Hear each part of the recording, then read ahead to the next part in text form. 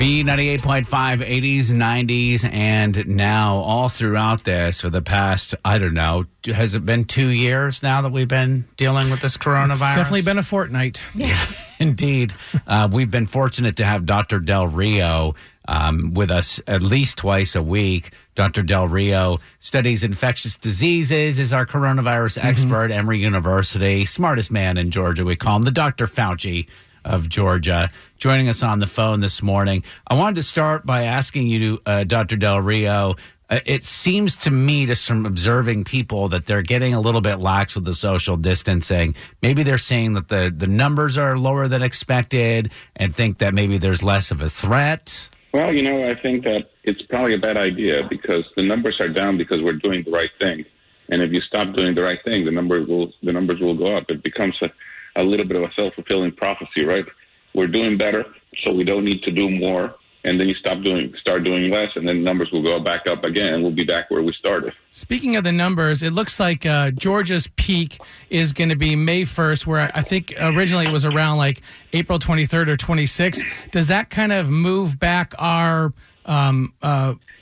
state opening back up because now we've hit a peak of May 1st? Yeah, I think you probably want to wait until you peak before you decide to reopen the state up. Because otherwise, right now, again, models are models, right? So you look at them, but the good thing is we're pushing the peak back. And as the peak is being pushed back, if I look at this correctly, there's no bed shortage anymore. And the number of ICU bed shortage, which used to be about 800 ICU beds, is now down to 200 ICU beds. Oh, so in wow. other words, flattening the curve, what that's doing is actually bringing patients, instead of getting a peak, think about it, instead of going up a really tall mountain, you're going up Stone Mountain, right? It's a little bit of a hump. It's not a very, so it may take longer to get to the other side, but on the other hand, it's not going to be as hard. So flattening the curve is letting us to be ready, and that's the whole point of flattening the curve, is you're spreading the patients out. And as you're spreading patients out, you're now not needing as many resources, and you're able to take care of people. And I think that's a critical component. So I don't see that as a problem. I see that actually as something good, right? We want to be sure that we spread patients out enough so they don't come all. Are you calling Stone Mountain a hill? Have you ever tried to climb that? Well, it's certainly not it's not Everest. Dr. Del Rio, Oprah is actually going to do a special today on Apple TV, primarily focusing on African Americans and their risks. Are you seeing that at all? Are African Americans more at risk than the other people or other minorities or Hispanic people or anything like that? Well, what we're seeing, at least in people that we see in the hospital, is, yes, a overrepresentation of African Americans. And this could be for a variety of reasons. I think this could be due to things like overcrowding. African Americans and Latinos also, live more in poverty, and they live more in crowded housing. And we know from other places that if you live in a house that there's not a lot of space, being isolated at home, being with an infection like this and at home, it's really a privilege, right? If you live in a big house and you can isolate yourself, you got a separate bedroom, a separate bathroom, you're fine.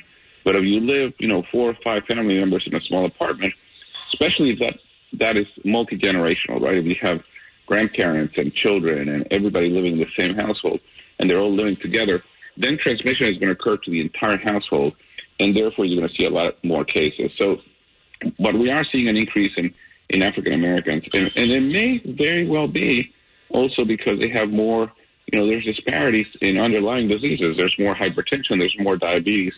So we're trying to understand what's going on, but I think there's a variety of different things that is driving that. But yes, we're definitely seeing it. My family in Vermont is in a multi-generational house, and what we did was I got on the phone and I said, all right, who's most freaked out about catching coronavirus among the young people? And the person that raised their hand, I said, all right, you're the designated person to go out, because when you come home, you're going to make sure you wash your hands and you're a little bit more careful, because 74-year-old mom living in the house, she's the person that we really want to protect on that. And that's what you want to do. You want to protect your elderly, because really the population you want to protect and prevent from from getting sick are precisely those people over the age of 65, and that's where the risk is. Dr. Del Rio, I saw that the FDA approved a saliva-based test. Is there ever going to come a time where everybody is going to be able to get tested, like, maybe see if you're among the majority of people who showed zero symptoms or less symptoms, but you're just kind of curious, have I already had this? Am I out of the woods? Yes, I think, as more testing and more types of testing become available, I mean, we're not quite there yet, but I can envision in the near future, having a test that you can do almost at home, right? Very not dissimilar to a pregnancy test, for example, and something you can just do at home and that will allow you to know whether you're infected or not. Do you think those tests will come first, or do you think the kind of like a vaccination for it will come first? I don't know. Vaccines are going to take some time. I think we're getting more tests. I mean, there's tests now that, they're being developed to be able to tell you if you have if you've been exposed to the virus, or if you have evidence of the virus in your blood. So a lot of different testing methodologies are coming out. And I think what we definitely need is have more testing available and accessible to everybody, because it's going to be critical that testing becomes, rapidly available and accessible. And then that we act on the testing. If somebody's found to be infected, we immediately isolate them. We immediately put them do a contact tracing to make sure there's no others infected out there. Dr. Del Rio, I read an article over the weekend that said the CDC believes that we could be possibly carrying the virus around on the soles of our shoes, especially like the medical professionals. Do you think there's any truth to that? And if so, what do you suggest that we do? Well, I think we shouldn't be licking our shoes, right? Darn it. I have a 5-year-old. I worry about him like crawling around. I mean, he's not really crawling right now, but if you had a younger kid crawling around on the floor, you walk in with your shoes from the outside, or is that just ridiculous? I think it's pretty unlikely. I think, at some point in time, we can be to a level of paranoia that I don't think is good. I haven't seen that article from CDC saying that you can carry, virus in your shoes. But, again, at the end of the day, what you want to do is use common sense. And I think, hand washing, hygiene, continue to be important. I worry about getting too paranoid and, thinking that we need to basically burn all our clothes on a daily basis. I mean, there's got to be a limit. There was a woman in North Carolina along those lines who said that she got coronavirus despite the fact that she hadn't left her house. Then she finds out she got groceries delivered by a person who is tested positive. And she's like, I had no idea. I think it's important to reiterate that it does live on surfaces. So you do need, if you get groceries, how should you treat your groceries? Well, again, I think about hygiene. I think about common sense. If you're getting something delivered, take it inside, unpack your groceries, put them in the refrigerator, in the pantry, and then wash your hands. Take whatever containers, bags there was on, throw them away, wash your hands. I mean, almost every step of the way, as you're doing things, wash your hands. And very importantly, as you're doing that, do not touch your face, because that's the problem is when you touch something, you contaminate yourself, and then you touch your face.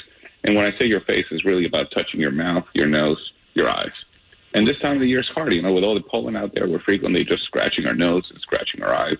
So wait, I'm supposed to go to the Chick-fil-A drive-thru like we've been doing 2 or 3 times a week and not eat my food in the car, wait till I get home to wash my hands?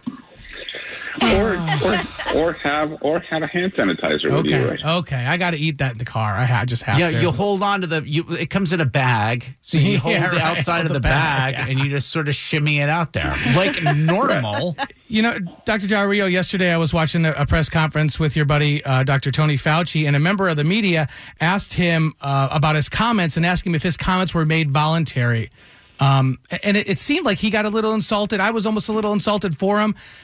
Do you get that sense at all? Like maybe are they trying to make him a villain or pit him against the president? I mean, what is that dynamic like? I really don't know. I think sometimes what we got to do is just see the facts. And I think he's a straight talker. He's going to say what it is, and he's going to not hold back his thoughts. If I know something about Dr. Fauci, is that he really doesn't care about politics. I don't even know what his political affiliation is.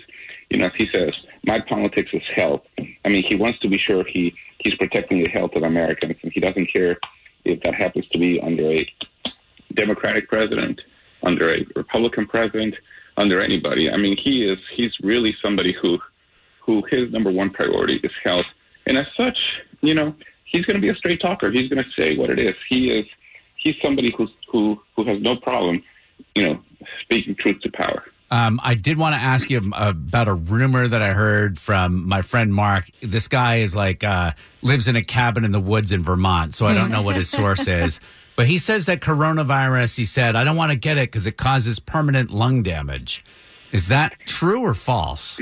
Well, we know that in people that have underlying lung disease and, who already have lungs damaged by something else, smoking or something else, asthma, cystic fibrosis, if you get coronavirus and you get pneumonia with the coronavirus, the scarring in your lungs may actually give you more injury to what you already had. So, yes, in that circumstance, that could certainly happen.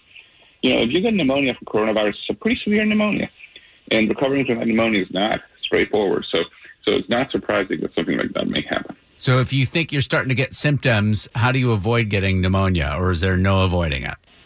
No, it's really no avoiding it. That's the challenge, right? The first thing you do is you don't get coronavirus. Right. I think that's a good place to leave it. Right. Thank you so much, Dr. Del Rio, as always. What a great worth of information you are. Okay, guys. Have a good day. For the ones who work hard to ensure their crew can always go the extra mile, and the ones who get in early so everyone can go home on time, there's Grainger, offering professional-grade supplies backed by product experts so you can quickly and easily find what you need. Plus, you can count on access to a committed team ready to go the extra mile for you. Call, click Grainger.com, or just stop by. Grainger, for the ones who get it done.